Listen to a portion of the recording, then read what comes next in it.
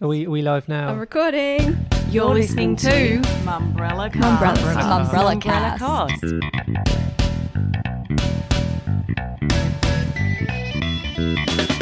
Welcome to the Mumbrella Cast. I'm Tim Burrows. And I'm Hannah Blackiston.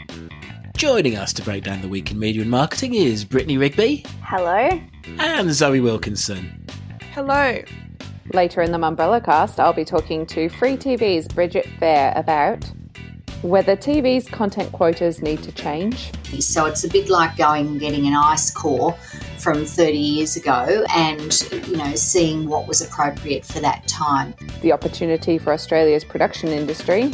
We've seen some international productions want to move to Australia. And Google's response to the ACCC. I think it's actually quite a misguided strategy to try and frighten people.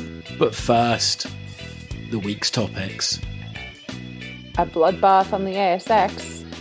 Google takes the fight to the ACCC. NRMA's epic fire safety ad, hit or miss. And controversy over a new course for PR graduates. We'll start this week with results season because that is what we're into right now. Everyone is making their confessions to the ASX about what their numbers look like. So let's kick off with the communications holding groups.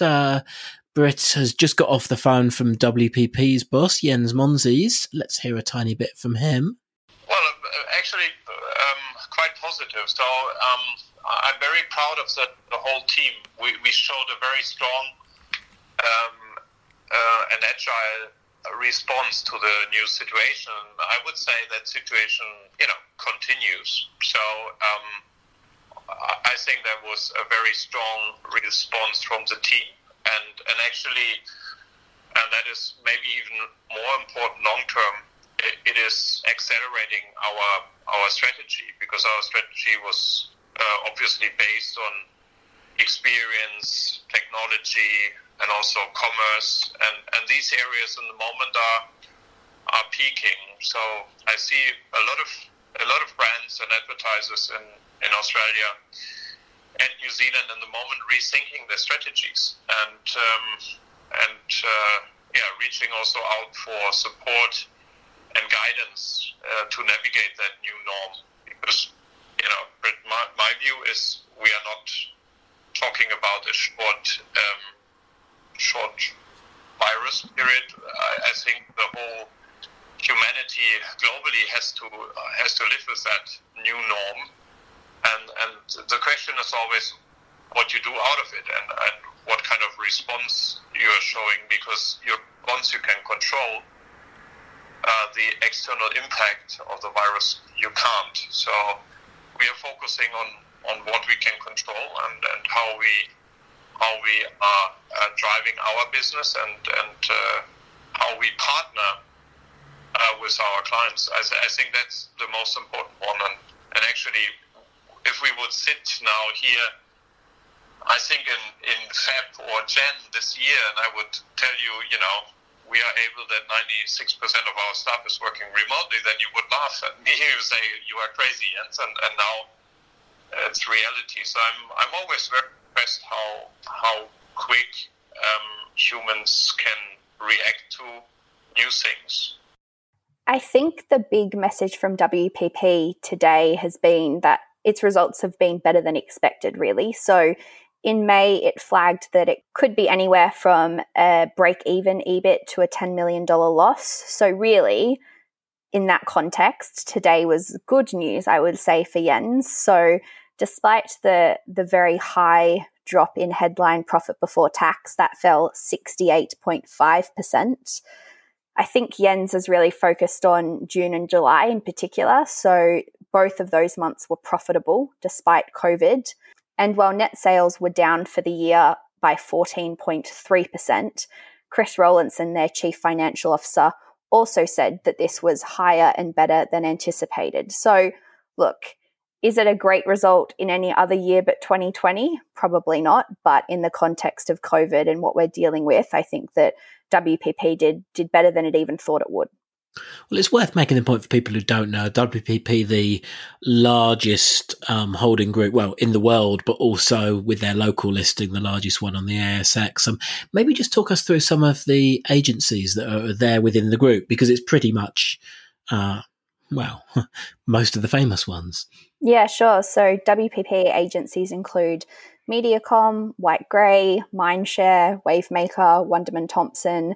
And when you actually looked at the segment split across the different, parts of WPP, that was quite interesting. So among those media and creative agencies, net sales fell 12%, and they chalked that up to clients deferring or cancelling spend altogether in the wake of COVID-19. The PR division was worse, so it dropped 20.8%. But interestingly, there wasn't so much of an emphasis on COVID with those. They were still kind of attributing client losses from last year. And then, of course, there's, training events and experiential companies which haven't been able to do their normal work throughout the pandemic. They had a 14.6% slide, and then large format productions dropped almost 50%. And as well as WPP, you also covered RXP this week as well. I did. So that's the parent company of creative agency The Works. It posted revenue that was down 10% to 127 million. And kind of similarly to WPP, really, the message was definitely one of positivity, or we're doing better than a lot of other companies are. So EBITDA was down 8% to 15.4 million, but the second half was actually up on the first. So this was their full year results, whereas WPP posted their half year results. So yeah, there was quite a bit to get through for RXP's presentation. They kind of abandoned their Hong Kong operations at the end of June. They couldn't get the sale to go through once COVID-19 started. So that kind of impacted their presentation a little bit. And then also, they did make a distinction between Sydney and Canberra, so the New South Wales markets that they're in, and then Melbourne. So Melbourne fared much worse throughout the pandemic than Sydney and Canberra did.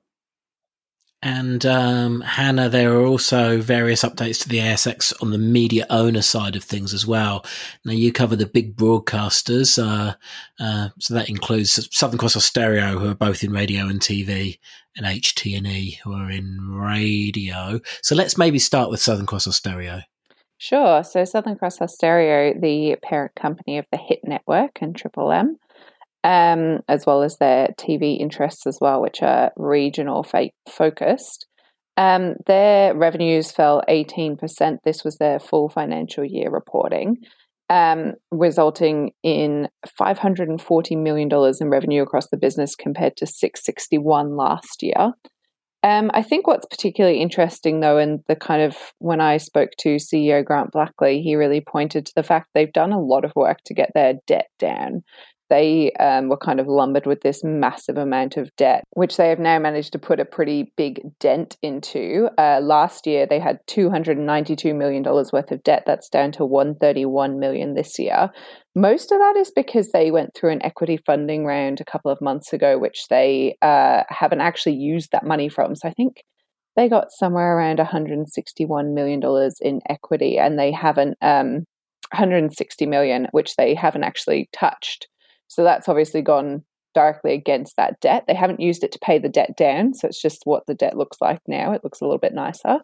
But they've also gone through a number of cost savings. The end of last year, they cut massively across their business. I think it was like 70 roles redundant. And then this year, they've done, the usual stand downs, hour reduction, all that.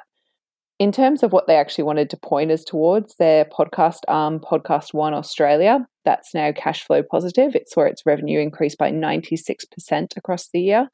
But yeah, for their broadcast business, I think they did a little better than some others would have done, just because they've got that metro regional split, which some other companies maybe have a little bit less of.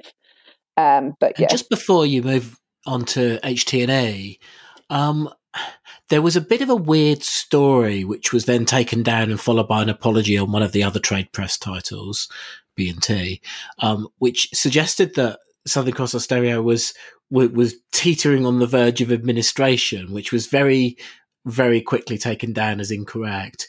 Did you detect in this update any reason for forming that view? I actually didn't. I think Brittany kind of touched on this before as well. We're all expecting these updates to be bad. We're expecting massive losses across the board. We've seen all these companies hop on the ASX before this week and say, hey guys, things aren't going to be great.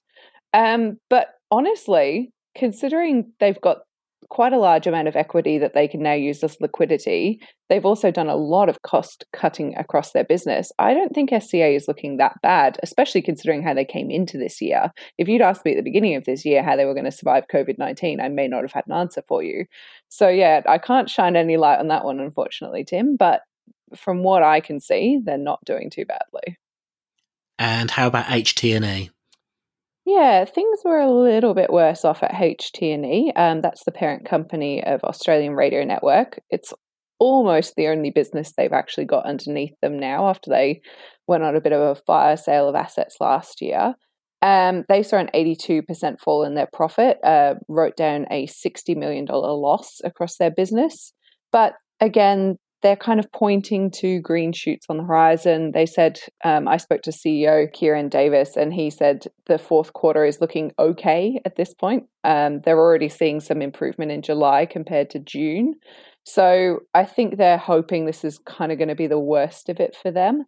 They've also got a lot of undrawn debt to rely on, and across their business they've been doing the same thing SCA has been doing. They've been moving into podcasting. They've been trying to draw people away from just listening to radio in car and that sort of thing. So I think if you were to ask them, they would say that they were pretty prepared for a pandemic, or as prepared as you could be. In terms of their other businesses, they've got Hong Kong Outdoor, which obviously did very, very badly, mainly because Outdoor has done very, very badly. And they've also got tech business Soprano, which they've got a 25% interest in. And that actually had its best results ever. So that did all right. They also did a little bit of investing in oOh!media when oOh!media went on its own equity raising round a couple of months ago.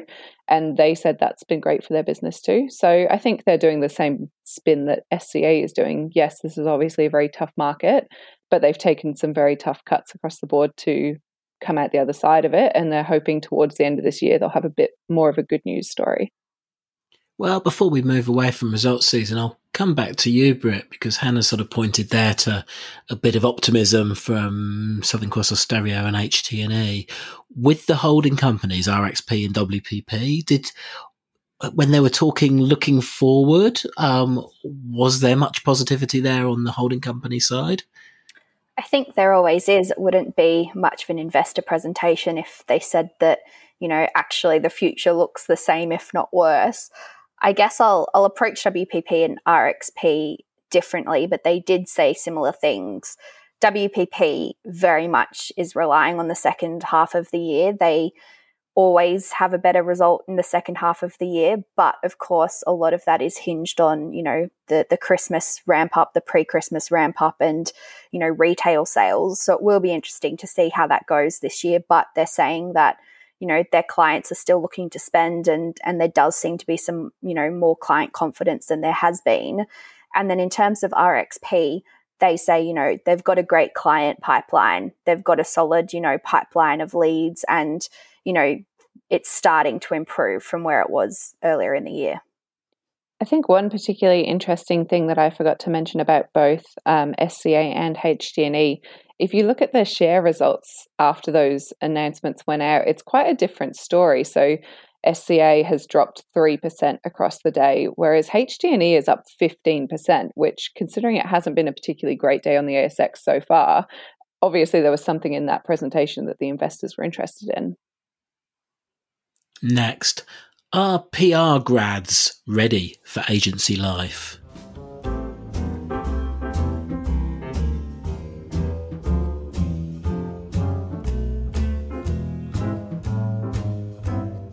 So lots going on in the public relations world this week. That includes a new course that an agency has put together for new PR graduates. Zoe, you wrote the story, but it didn't seem to go down very well in every quarter.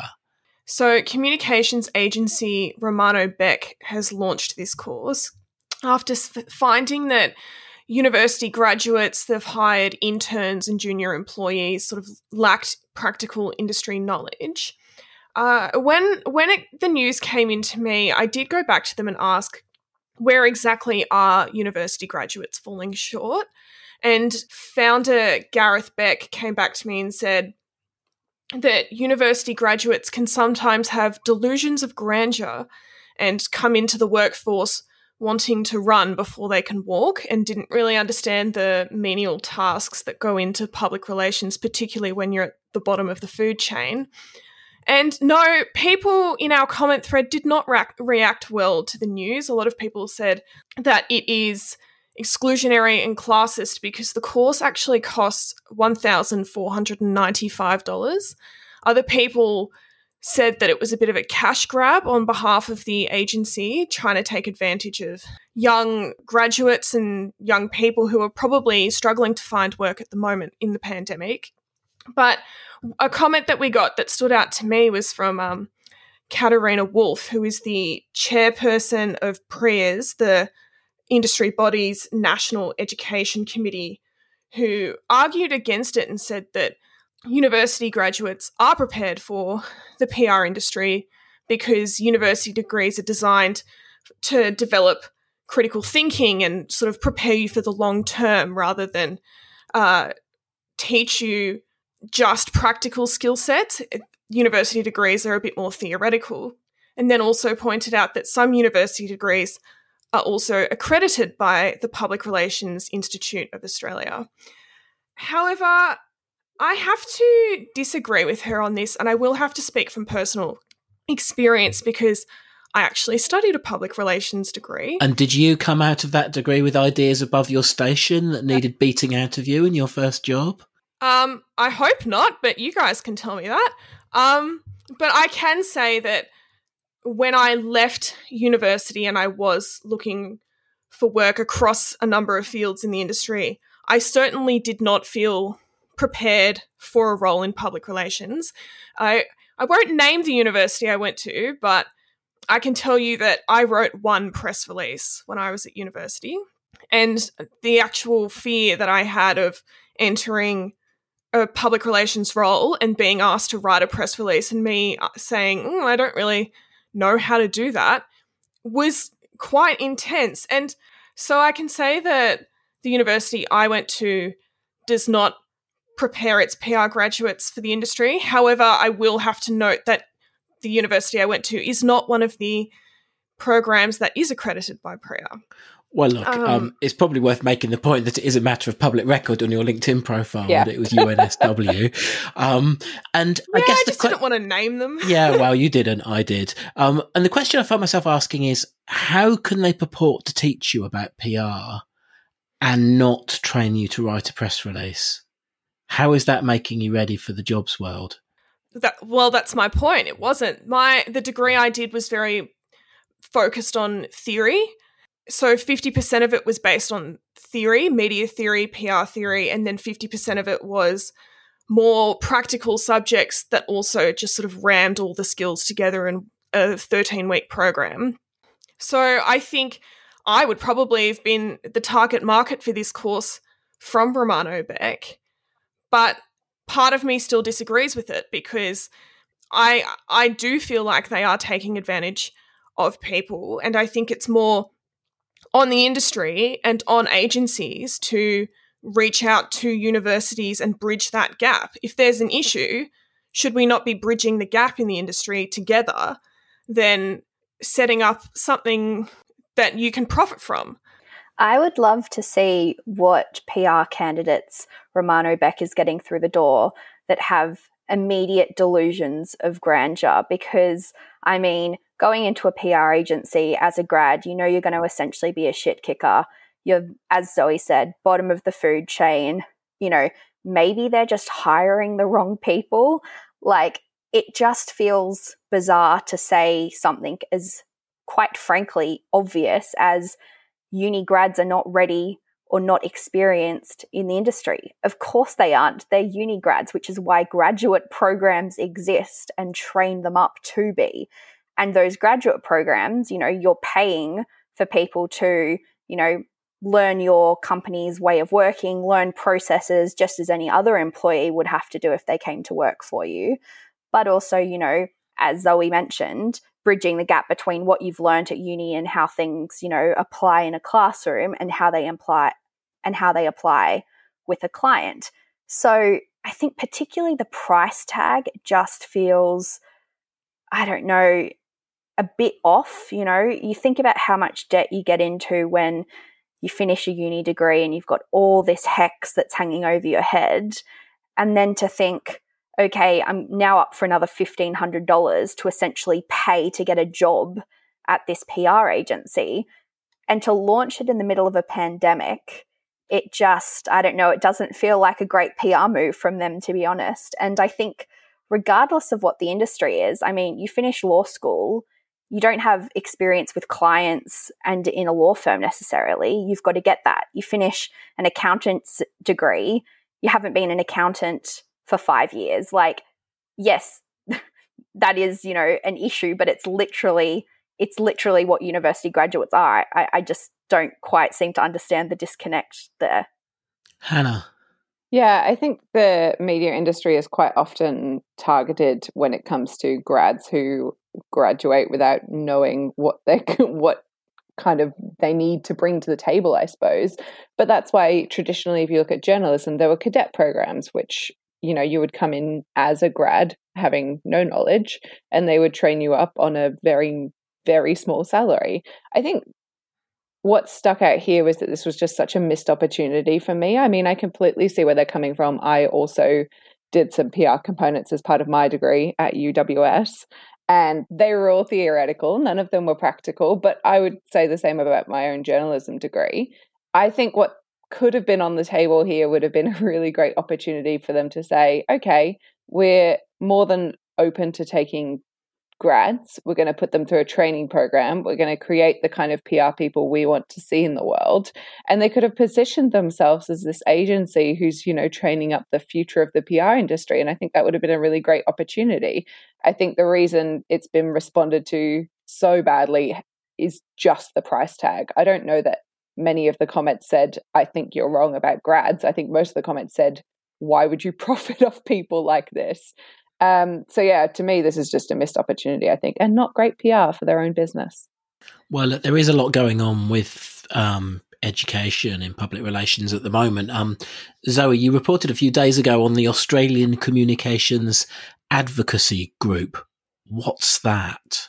So the Australian Communications Advocacy Group is a lobbying body that was formed by the Public Relations Institute of Australia, the International Association of Public Participation, and the International Association of Business Communicators in response to the proposed changes to university fees by Education Minister Dan Tehan. Priya has been quite outspoken about the effect that these changes will have on people entering into public relations degrees. Priya's national president, Lee McCluskey, came out straight away when the changes were announced and said that they were inequitable, ham-fisted, short-sighted, and also took a little bit of a jab at the government, saying it's the skills of PR professionals that have helped them communicate so well with the Australian public through the pandemic. Now, while we're talking public relations, the Communications Council rebranded this week. And in the process, they've made clear they're really no longer even glancing towards the PR world. Britt, the Communications Council no longer. No, so they're now the Advertising Council Australia, which I can tell you both saying out loud and typing felt a bit strange because you really want to put that "of" in between council and Australia. So it's not of Australia, it's just Australia. The impetus, I suppose, is really that, you know, they don't want to see advertising as a dirty word anymore. They really want to focus on that and that alone. I think previously the idea was that, you know, media agencies would also come under the communications umbrella, but that wasn't super successful. So they've decided, look, let's stick to advertising. Let's, you know, reimagine it. They've stripped back a lot of, internal clutter, I suppose, in what was the Comms Council. So, Mark Green, who's the chair, but also the CEO of the Monkeys, he said that, they were doing too much and they were trying to spread themselves too thin, and actually by focusing on less things but doing them better, that will serve members better. Notably, WPP is also on board with the rebrand. So they are now a member, and Jens Monsees, the CEO, is on the board of the new council. So they were previously missing, and WPP wouldn't comment, but Mark Green and, the council generally said that it makes sense. They're a huge piece of the pie, the biggest piece of the pie regionally and internationally, as you said before, Tim. And so having them on board helps the council. But Mark Green also said that I think Jens maybe came in and realised that if they weren't part of this, they'd be a little bit on the outside. So there was a comment about a frenemy vibe, quote unquote, at the boardroom table. But yes, WPP also part of the new group. Look, and I suppose it's worth acknowledging the sort of the history of WPP sort of emerged out of STW, where the influence of John Singleton and Mike Conahan was still there, and they weren't into joining clubs. So I think while they were at the helm, it was never going to be a member of the organisation. And Zoe, one of the things which kind of interested me about the rebrand and sort of made us go and ask the question was they had, as Britt acknowledged, they'd had ambitions to be all sorts of communications. They never succeeded in persuading the Media Federation, which is the media agency body, coming on board. But they did start the PR Council, and it was, it had some momentum for a few years, but clearly no more. And the funny thing was, when he went and asked the question, they actually gave up some months ago, and they just didn't tell anyone. Yes, so the PR Council was launched in 2012 when the Comms Council started attracting a lot more PR members. When I asked about it, I was told that after Annalise Brown, who was the chair of the PR Council and appointed in 2017, finished up the role in 2018, the group just sort of wound down and it just sort of tapered out, and that was the end of it. Next, a big new brand ad from NRMA. But will it sell any insurance? In case you missed it, Mumbrella 360 is returning, this time virtually, in November. Under its new title, Mumbrella 360 Reconnected, the conference is ready to attack the biggest talking points in an industry going through some of the most substantial changes in its history. There's plenty of serious firepower on the lineup already, with industry leaders such as Microsoft's Seattle-based head of evangelism, Christy Olson, McDonald's director of marketing, Joe Feeney, Junkie Media's co-founder and editor-at-large, Tim Duggan, McCann's local owner and creative chairman, Ben Lilly, and many more to be confirmed soon. Go to mumbrella.com.au/Mumbrella360 for more information. So, big week in the insurance sector this week, Zoe.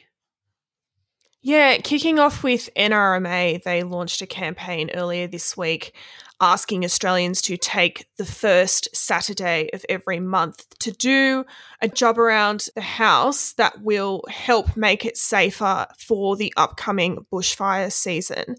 It's kicked off with an ad that takes the viewer inside a rural fire brigade truck on the way to meeting a bushfire, and it's cut in with different dates of bushfire disasters that have happened in Australia in the last 4 decades.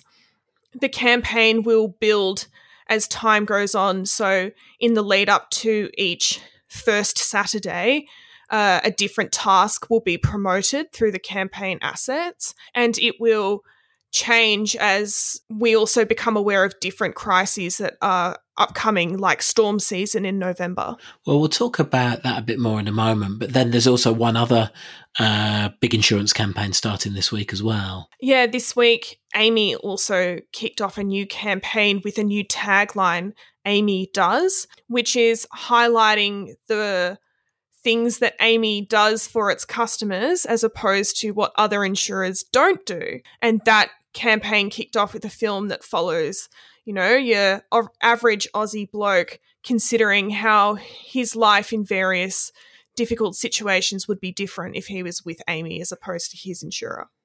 Well, let's start then with NRMA. And this is tricky. When I saw the press release on this one come in, I really had quite high expectations. And I really wanted to like it. I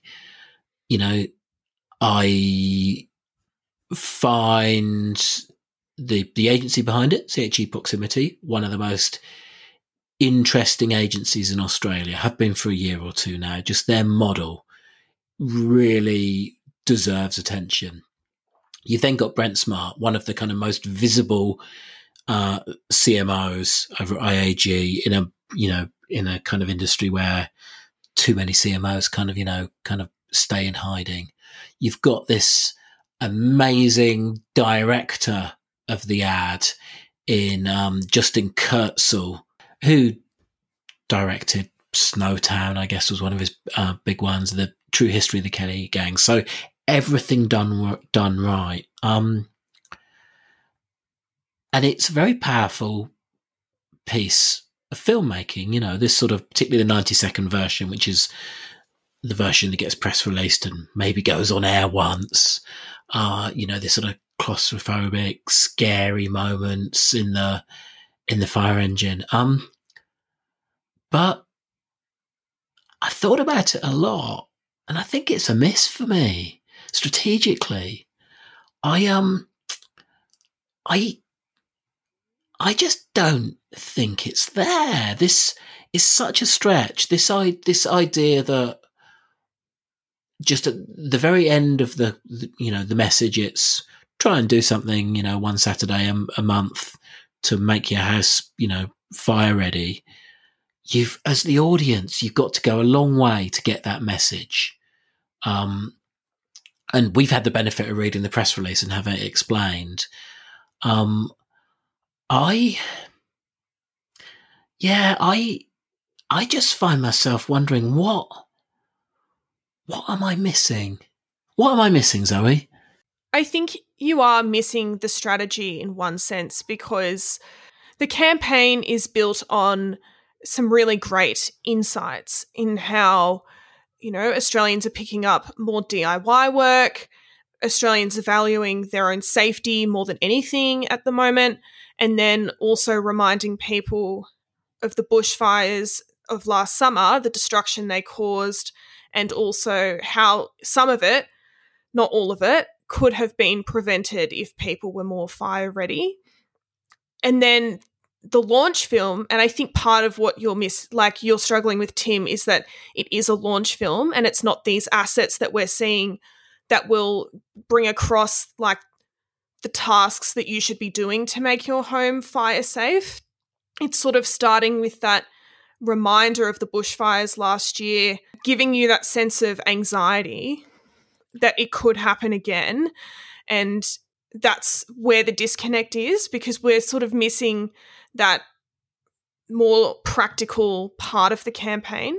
It is a very different approach to Amy, which is about persuading people to buy the insurance that they offer. Do you not think that the latter may be more effective in doing the day job of selling insurance? Yes, because, Amy's is really down to the fundamentals of advertising, which is how do we get customers to switch to our brand instead of staying with the one that they're with. And let's just hear a little bit of a clip of that. In life, there are those that say they'll do and those that actually do. When it comes to insurance, Keith, it's worth a closer look. Some don't offer unlimited not-at-fault car hire. But Amy does. Just give us the other driver's details. So I think Amy's really getting the message across. It's a lot stronger. The strategy's a lot stronger. I think it's doing the day job, and it's also kind of investing in the brand as well with this, admittedly not my favourite tagline ever, but Amy does. What's missing the mark for me for Amy is creatively, I just don't think it's as sharp. If you look at the execution, I think you can clearly see how it's going to become 30 and 15-second ads in the coming months, but it sort of runs through all those scenarios quite quickly, and perhaps it just gets a bit mushed together and it is a bit of a blur at the end. Isn't that the problem, though, or the issue? Yeah, it's not as sharp, it's not as creative, but it'll probably sell more of the thing the brand team is being paid to sell. You know, I guess where I feel a bit like, you know, kicking a puppy when it's down, to mangle my metaphors, with the CHA proximity NRMA work is, you know, I've said before now, the one bit that I felt that CHA proximity misses is the really defining great piece of creative, you know, when they've been such a good, effective agency, you know, sort of solving client problems, thinking about, you know, sort of the technology and data end of things. And here they are with probably the biggest piece of creative work they've ever done, and I don't like it.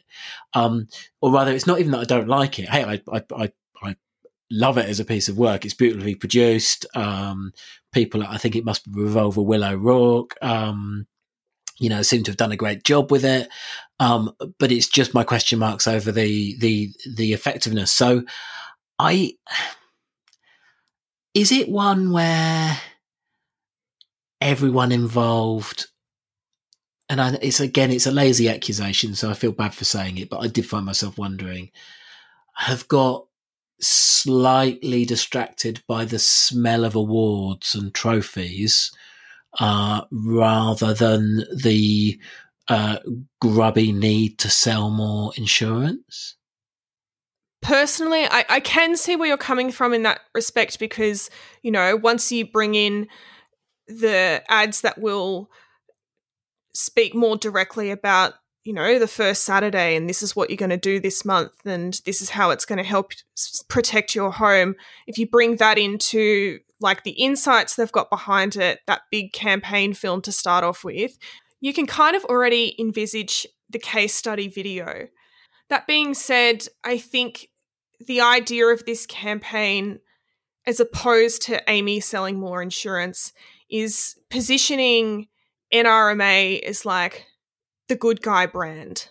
You know, we're out to help you regardless of whether you're our customer or not. But in the end, I don't actually see how this campaign works unless you are already a customer of NRMA, because are you going to pay attention to this campaign if you're with Amy, you're happy with Amy because they do all of this stuff for you? Are you going to pay any attention to this? I guess the argument would be, at the moment when you're considering your insurance, I suppose one of those doubts or objections you might have as a consumer is everything covered? And if that helps answer that question, yes, it is, then doesn't that make it easier to go with Amy? Yeah, I think it does, because also if NRMA is saying to you, hey, this is how you can make your life safer, aren't they kind of stepping away from the responsibility of what they're supposed to be doing? Next, Google piles in.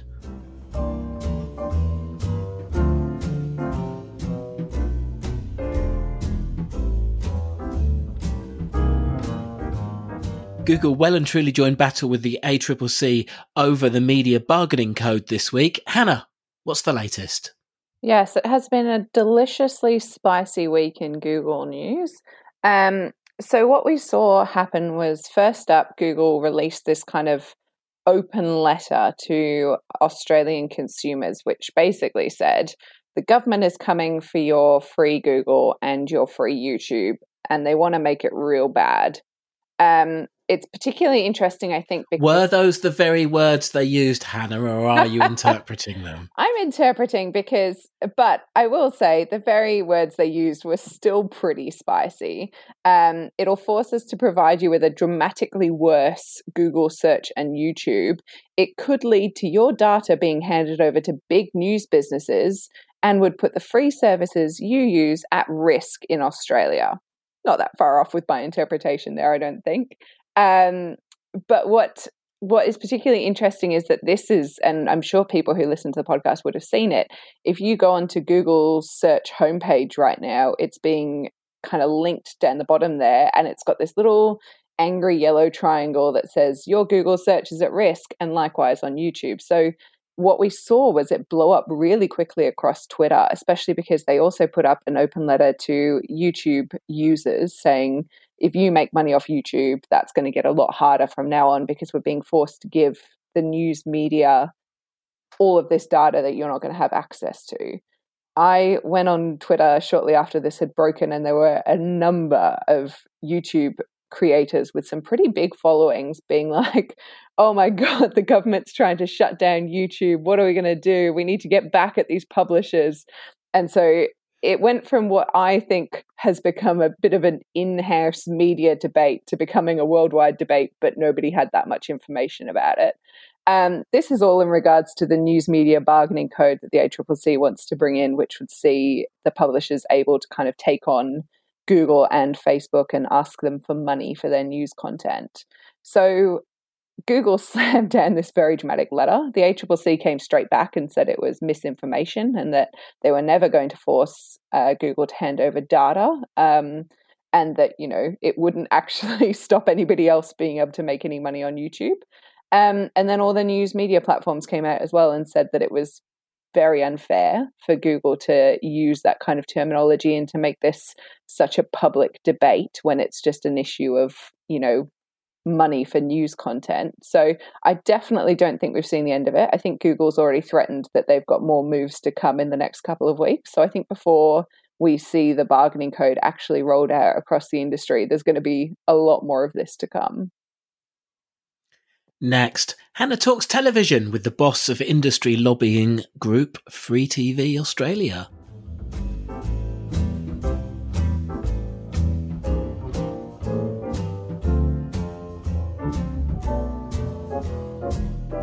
I am here with Bridget Fair from Free TV. Bridget, thank you for joining me today. Thanks for asking me. So we kind of set this up off the back of a report that Free TV released, which showed some really interesting findings, I think, especially into commercial TV during, you know, what's obviously a very difficult time for the industry, but also for Australians in general. Do you want to kind of give me a quick cover of what was included in the report? Sure. So, look, I mean, I think it might be helpful to sort of say, why did we do the report in the first place? And that's because, of course, we know every morning we do get a bit of an industry report card every day. We get our ratings, and we know that people love commercial television, and we know that 17 million Australians tune into something on commercial TV every week. And so that's a really important measure of the impact that we make in people's lives each and every day. But we decided that we wanted to get a deeper understanding of the social, democratic and cultural contribution that our industry makes, and how we contribute to the community. So that was the rationale for commissioning the report. We wanted something that was independent and authoritative, and so the report was the result of that process. And we did get some really fantastic results out of the report. Clearly, it showed that we make a very significant economic contribution as an industry. So we have an overall contribution of $2.3 billion, according to Deloitte, with whom we partnered for the report, and an additional economic benefit from advertising of $4.4 billion. It also showed that we spend $1.6 billion on Australian content, which we know from ACMA figures as well, and that we support 16,300 full-time equivalent jobs. We, at the same time, commissioned some audience research And that was very telling because it told us that 95% of Australians think that losing commercial television would have an impact on society, that 89% of Australians think it's a valuable service, and 76% of Australians think that commercial TV is more important than ever. So I think what we learnt was that commercial television is valued for that universal access that we provide to people, and the fact that we deliver the kind of entertainment that people share all at the same time and brings people together, and also for trusted news.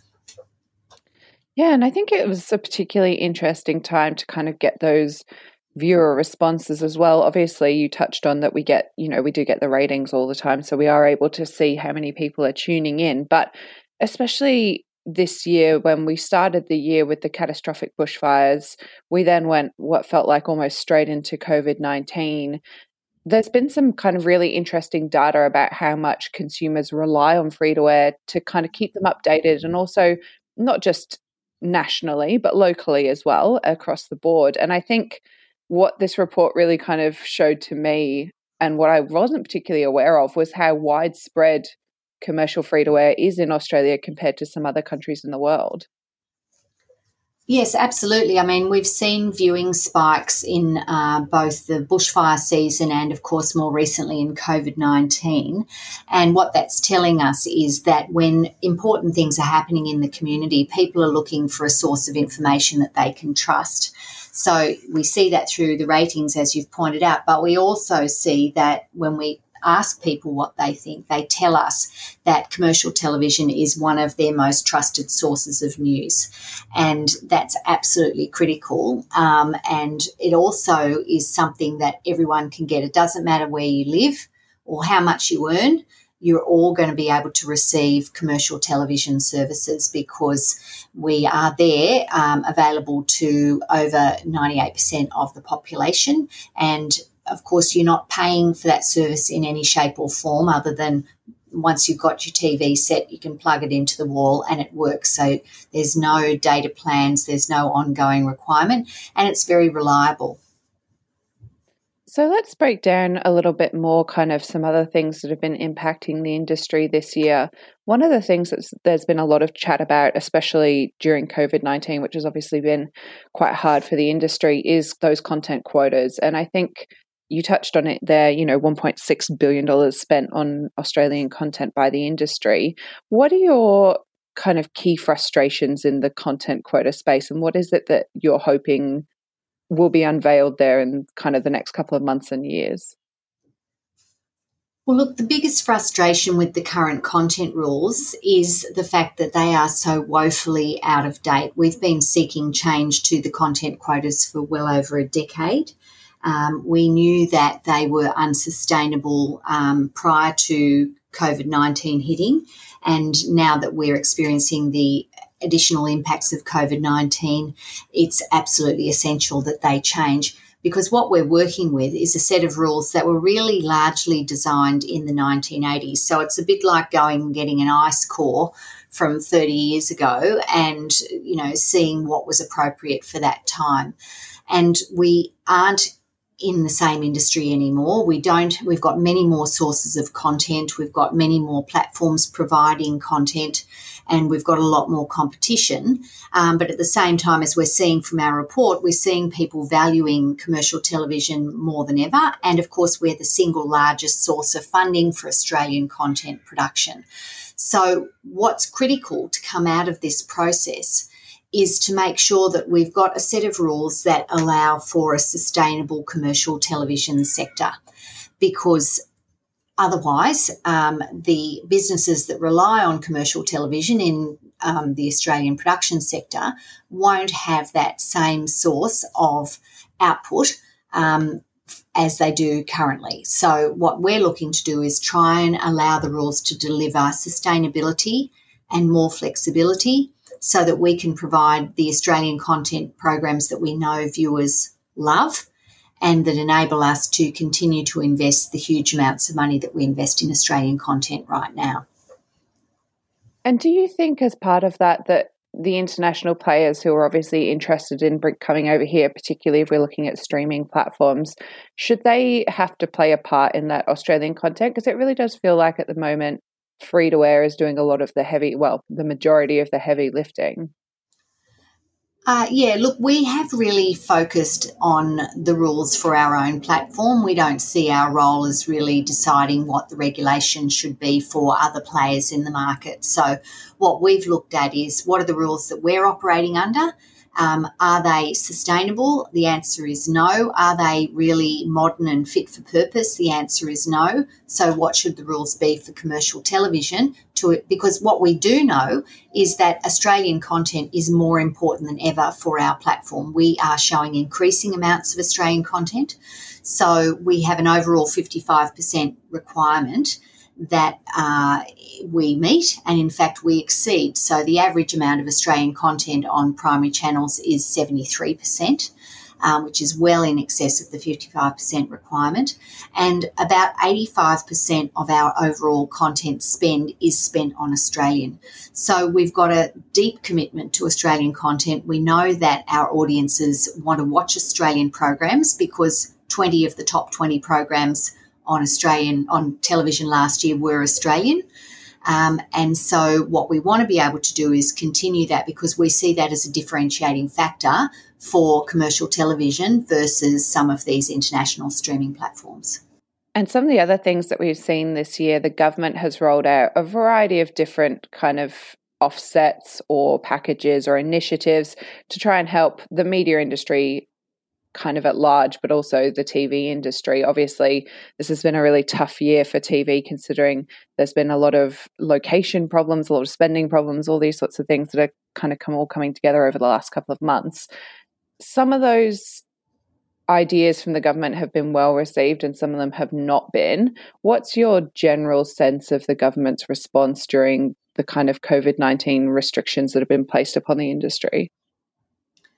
Well, we were very pleased with the package that the government announced in April this year to assist commercial television broadcasters, and that package included two key features. One of them was a suspension of the Australian content subquotas, so that's drama, documentaries and children's, because we were worried that with the impact on the production pipeline that we may not be in a position to meet our quotas, and we didn't want to be placed in a position of regulatory uncertainty. So we were pleased about that, and we were also very grateful that the government suspended our spectrum fees for a 12-month period, although, of course, we would have preferred that they made that decision for a longer period of time, because none of us really know how long the impact of this COVID situation is going to continue to go on. And so we absolutely welcomed those announcements from the government, and they've been very necessary, because what we saw was two key impacts on our sector at the time of COVID. The first was the impact on the production pipeline, so many productions needing to be suspended or cancelled because of the impact of the virus. And secondly, we saw a revenue impact, so significant revenue drops for all commercial television broadcasters because of the impact on overall Australian businesses. And I think the figures last week were out that the impact was about 22% down across the 6-month period year on year for the first half of this calendar year. So combined, those things meant that broadcasters really had to think about whether they could continue to meet the same amount of Australian content obligations they previously had, and also to make sure that they weren't going to be in regulatory jeopardy. What I can say is that we've seen commercial broadcasters showing huge amounts of Australian content and meeting almost all their announced programming slate to the extent that they've been able, as well as producing massive amounts of additional news and current affairs content to keep people informed. And if there was anything more that you would hope the government would roll out, even if it's just, kind of extending some of these opportunities, because I think you touched on it in there, and it's quite important to flag that we have absolutely no idea when the COVID restrictions are going to ease or when COVID itself is going to ease. And, there have been some quite sobering reports that it may not happen for a couple of years at least. does there need to be more work done from the government point of view to ensure we have a strong free-to-air industry on the other side of this?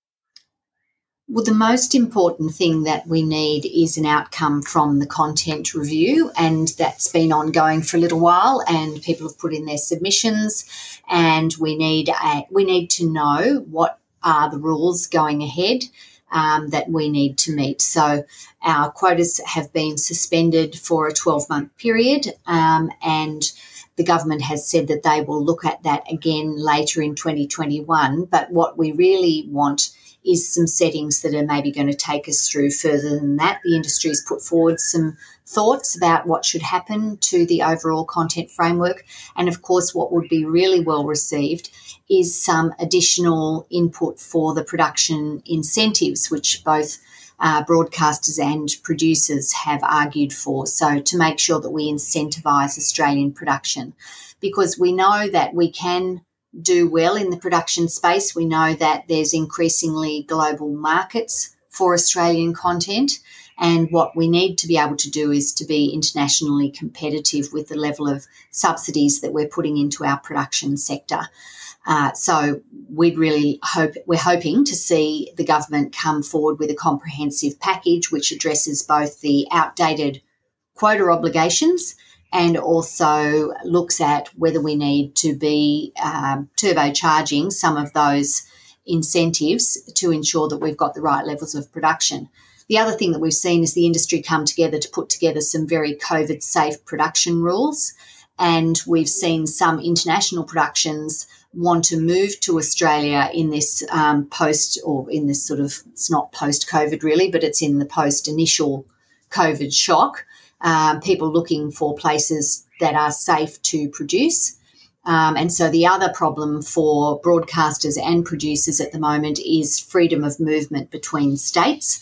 And whilst everybody understands the need for there to be very stringent requirements and controls to ensure we don't inadvertently spread COVID through production activity, what we do need is maybe some greater certainty around what the rules are and how people can comply with them, so that we can continue to make the programs that people want to watch here in Australia, and also continue to be welcoming in international productions to Australia, which of course contributes to the overall activity in the sector. It felt like at the beginning of, say, around March or April, we kind of had the initial COVID shock where people were, networks were forced to kind of stand down some employees. There were quite a lot of cuts across the industry. And it felt like we were almost coming out the other side of that. Shows had gone back into production, and we were starting to see, say, The Bachelor came back on air after having to be delayed. And, we were kind of starting to feel a little bit more of a return to normalcy. Then last week, we unfortunately had some big cuts at 10 again, obviously some on-air talent that was impacted, as well as a lot of journalists. Do you think that we're going to see more of that? Do you think that those kind of cuts are going to be necessary perhaps going forward for us to keep the industry going? Or are you kind of hopeful that we've gotten through the worst of it? Well, look, I wish I had a crystal ball. It's difficult to know exactly what the industry is going to look like this time next year, let alone this time in 3 years. So I do think that we will see all businesses carefully looking at what the market is doing and their capacity to continue to, do certain activities. And we've seen that the commercial broadcasting sector has been under quite a lot of pressure, not just because of COVID, but pre-COVID, because of the changes that we're seeing in viewing behaviour and greater competition. So all of these trends have really just been exacerbated by COVID rather than necessarily caused by COVID. But of course, COVID has had a very significant impact. So I think we are going to see broadcasters continue to carefully look at how they can continue to manage their businesses. At the same time, we are seeing some signs of recovery. We're seeing the advertising market back a little bit. And of course, we know that we're a very strong platform for advertisers, and we know that Australians still heavily rely on their free-to-air services. So I think there's every sign that we'll continue to see a strong future for commercial television, but it is going to require ongoing tweaking according to the market conditions.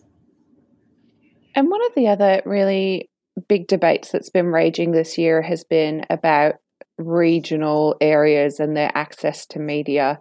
Obviously, regional papers have been hit quite hard because of COVID-19, but newspapers aren't the only things that regional areas rely on. They also obviously rely on radio, but also TV, as we kind of touched on earlier in the chat.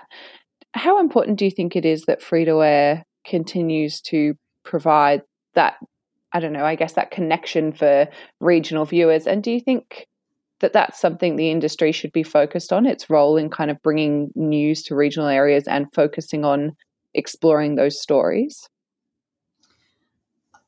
Absolutely. I mean, we're very proud of our regional television contribution to local news and local communities. If you want to talk about local TV news, you're really only talking about commercial television. We provide up to 66 nightly news bulletins across 40 markets and showcasing local Australian stories. So that's super important. The other thing that's important is that regional broadcasters are, of course, an important advertising platform for local businesses. So they play a massive role in local communities and keeping those communities alive and vibrant and local businesses able to operate. So we have seen more than ever in 2020 the importance of local regional news for Australians. And we do need to see some focus on the future sustainability of regional broadcasters in particular. As you mentioned, we've seen some regional newspapers go to the wall or cease printing hard copies or whatever. Regional broadcasters have continued to operate throughout this entire period and continue to provide the huge amounts of local news and information that their viewers rely on. So that's why it's absolutely critical that we get the policy settings right to ensure that our regional broadcasters can continue to operate. And critical to that is ensuring that we have a good hard look at the ongoing level of spectrum fees, because it's a very high fixed cost business, particularly in regional areas. And I think we need to look at whether the kind of spectrum fees that we're charging for commercial television are sustainable and whether they're correct in terms of looking at international precedents. We're paying very high amounts for that spectrum compared to the amounts that are being charged for the use of similar spectrum in other territories. And of course, we've seen the government accepting a role for some direct funding of regional news through the recent public interest news gathering program, and we think that there's absolutely a role for that to be expanded in recognition of the increasing pressure on local services, but the very high ongoing audience demand for those services. And just lastly, I wanted to get some thoughts from you on, more recently, we've finally seen the outcome of the ACCC's Digital Platforms Inquiry. They've recommended a mandatory code which would see media owners and publishers able to bargain with the big tech platforms, that specifically mentions Google and Facebook, on content. And what they're hoping for that, I suppose, is that it will even the playing field a little bit, especially in the last couple of years. We've seen these big tech platforms appearing very strongly in Australia as a big presence, while media seems to be suffering quite significantly. What were your thoughts on the mandatory code as it sits at the moment? And are you hoping that there'll be some kind of specific nuance changes as we kind of see it rolled out? Because I know we're still in a process where they're seeking guidance on it before it kind of comes into fruition, hopefully in the next year. Sure. Well, we did welcome the announcement of the mandatory code, and as you know, it's been the culmination of a well over 2-year process with the ACCC looking at all these issues. And what they've recognised is that our news content has significant value to the platforms and that a fair price should be paid for it. And the ACCC was very clear in their findings. They found that the platforms have significant market power and that they're unavoidable trading partners for news media businesses. And I think we're seeing some of the very reasons why the ACCC came to those conclusions playing out with Google's release of its open letter by way of its search page. And I think they're demonstrating through that action exactly the reasons why we need this mandatory code. I mean, the letter seems to me to be quite misleading and deliberately designed to frighten Australians about the impact of the code. And it's really the behaviour of a monopoly company that is not happy about any move to slightly redress the bargaining power between two parties, both of whom are seeking to discuss the value of a particular input into the digital platforms business. Yeah, I think one of the things that struck me about that letter from Google's Mel Silver was that I think a lot of the debate, and we quite often get criticised of this, that we're, sitting in the media bubble and that a lot of what we chat about is only relevant to people in the media industry, whether we think it has wider value or not. But what I thought was quite interesting was that letter from Google very clearly targets the consumer. It's, as you said, right there on the Google search page. And it was the language used in it was very bold language. And I think it said it would hurt the way Australian consumers use their platform and use YouTube. And then there was another letter to YouTube providers saying that their business model was basically at threat if news media was able to kind of level the playing field a little bit more. Were you expecting them to come out with such a strong response to that? And were you kind of shocked at all by it? Or were you, as you said, I guess they're a company that has quite a big monopoly in that space. So maybe this is just the kind of move that they're able to make. Well, I was a little surprised because I think it's actually quite a misguided strategy to try and frighten people into believing that there's something wrong with parties having a balanced negotiation over the value of a particular piece of content. For most of us, Google is actually the sole gateway to the internet. It's actually a almost monopoly position that they enjoy. And I think what we're seeing with this letter is Google displaying some very classic monopolistic behaviour. I mean, we've seen campaigns like this before from big businesses. We saw a very similar campaign run by Telstra around 2007 over whether people should be able to access their broadband network. And, of course, had Telstra been successful in that campaign, we'd only have one way of getting broadband, and that'd be through Telstra. And, of course, what Google wants to achieve is there should be only one way of getting to the internet, and that should be Google, and that they should set the prices for the inputs that are on the internet. And what we want to do is to make sure that we have strong news media businesses that can't be crushed by monopoly providers like Google, and that we can have real negotiations about the relative values of each of our positions. And what the ACCC's pointed out is that we're not having those equal bargaining positions. And that's not to say that Google isn't a valuable tool or doesn't provide a great service. It does all of those things. But what it isn't doing is negotiating fairly with news media businesses about the value of the content that is part of their service offering to their consumers. And all news media businesses are trying to do is to have a fair negotiation. The code doesn't actually mandate any particular outcome. Definitely. And I'm sure it won't be the last we'll hear from Google, and I'm sure it won't be the last we'll hear from the media companies either. Bridget Fair, thank you so much for joining me today. My pleasure. Thank you very much. Our Automotive Marketing Summit is back in the virtual headlights on October 1st. This event will feature some of the most notable marketers in the industry discussing how they are dealing with the significantly shifting environment. First names on the starting grid include Volkswagen, GPC, Destination, and there's many more on the way.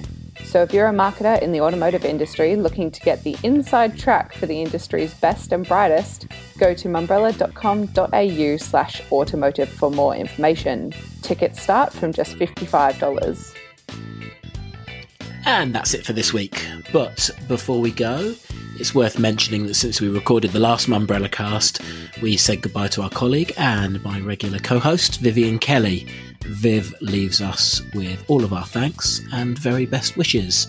That is it for this week's Mumbrella cast, though. Thank you, everyone. Thanks, Tim. Thanks. Toodle pip.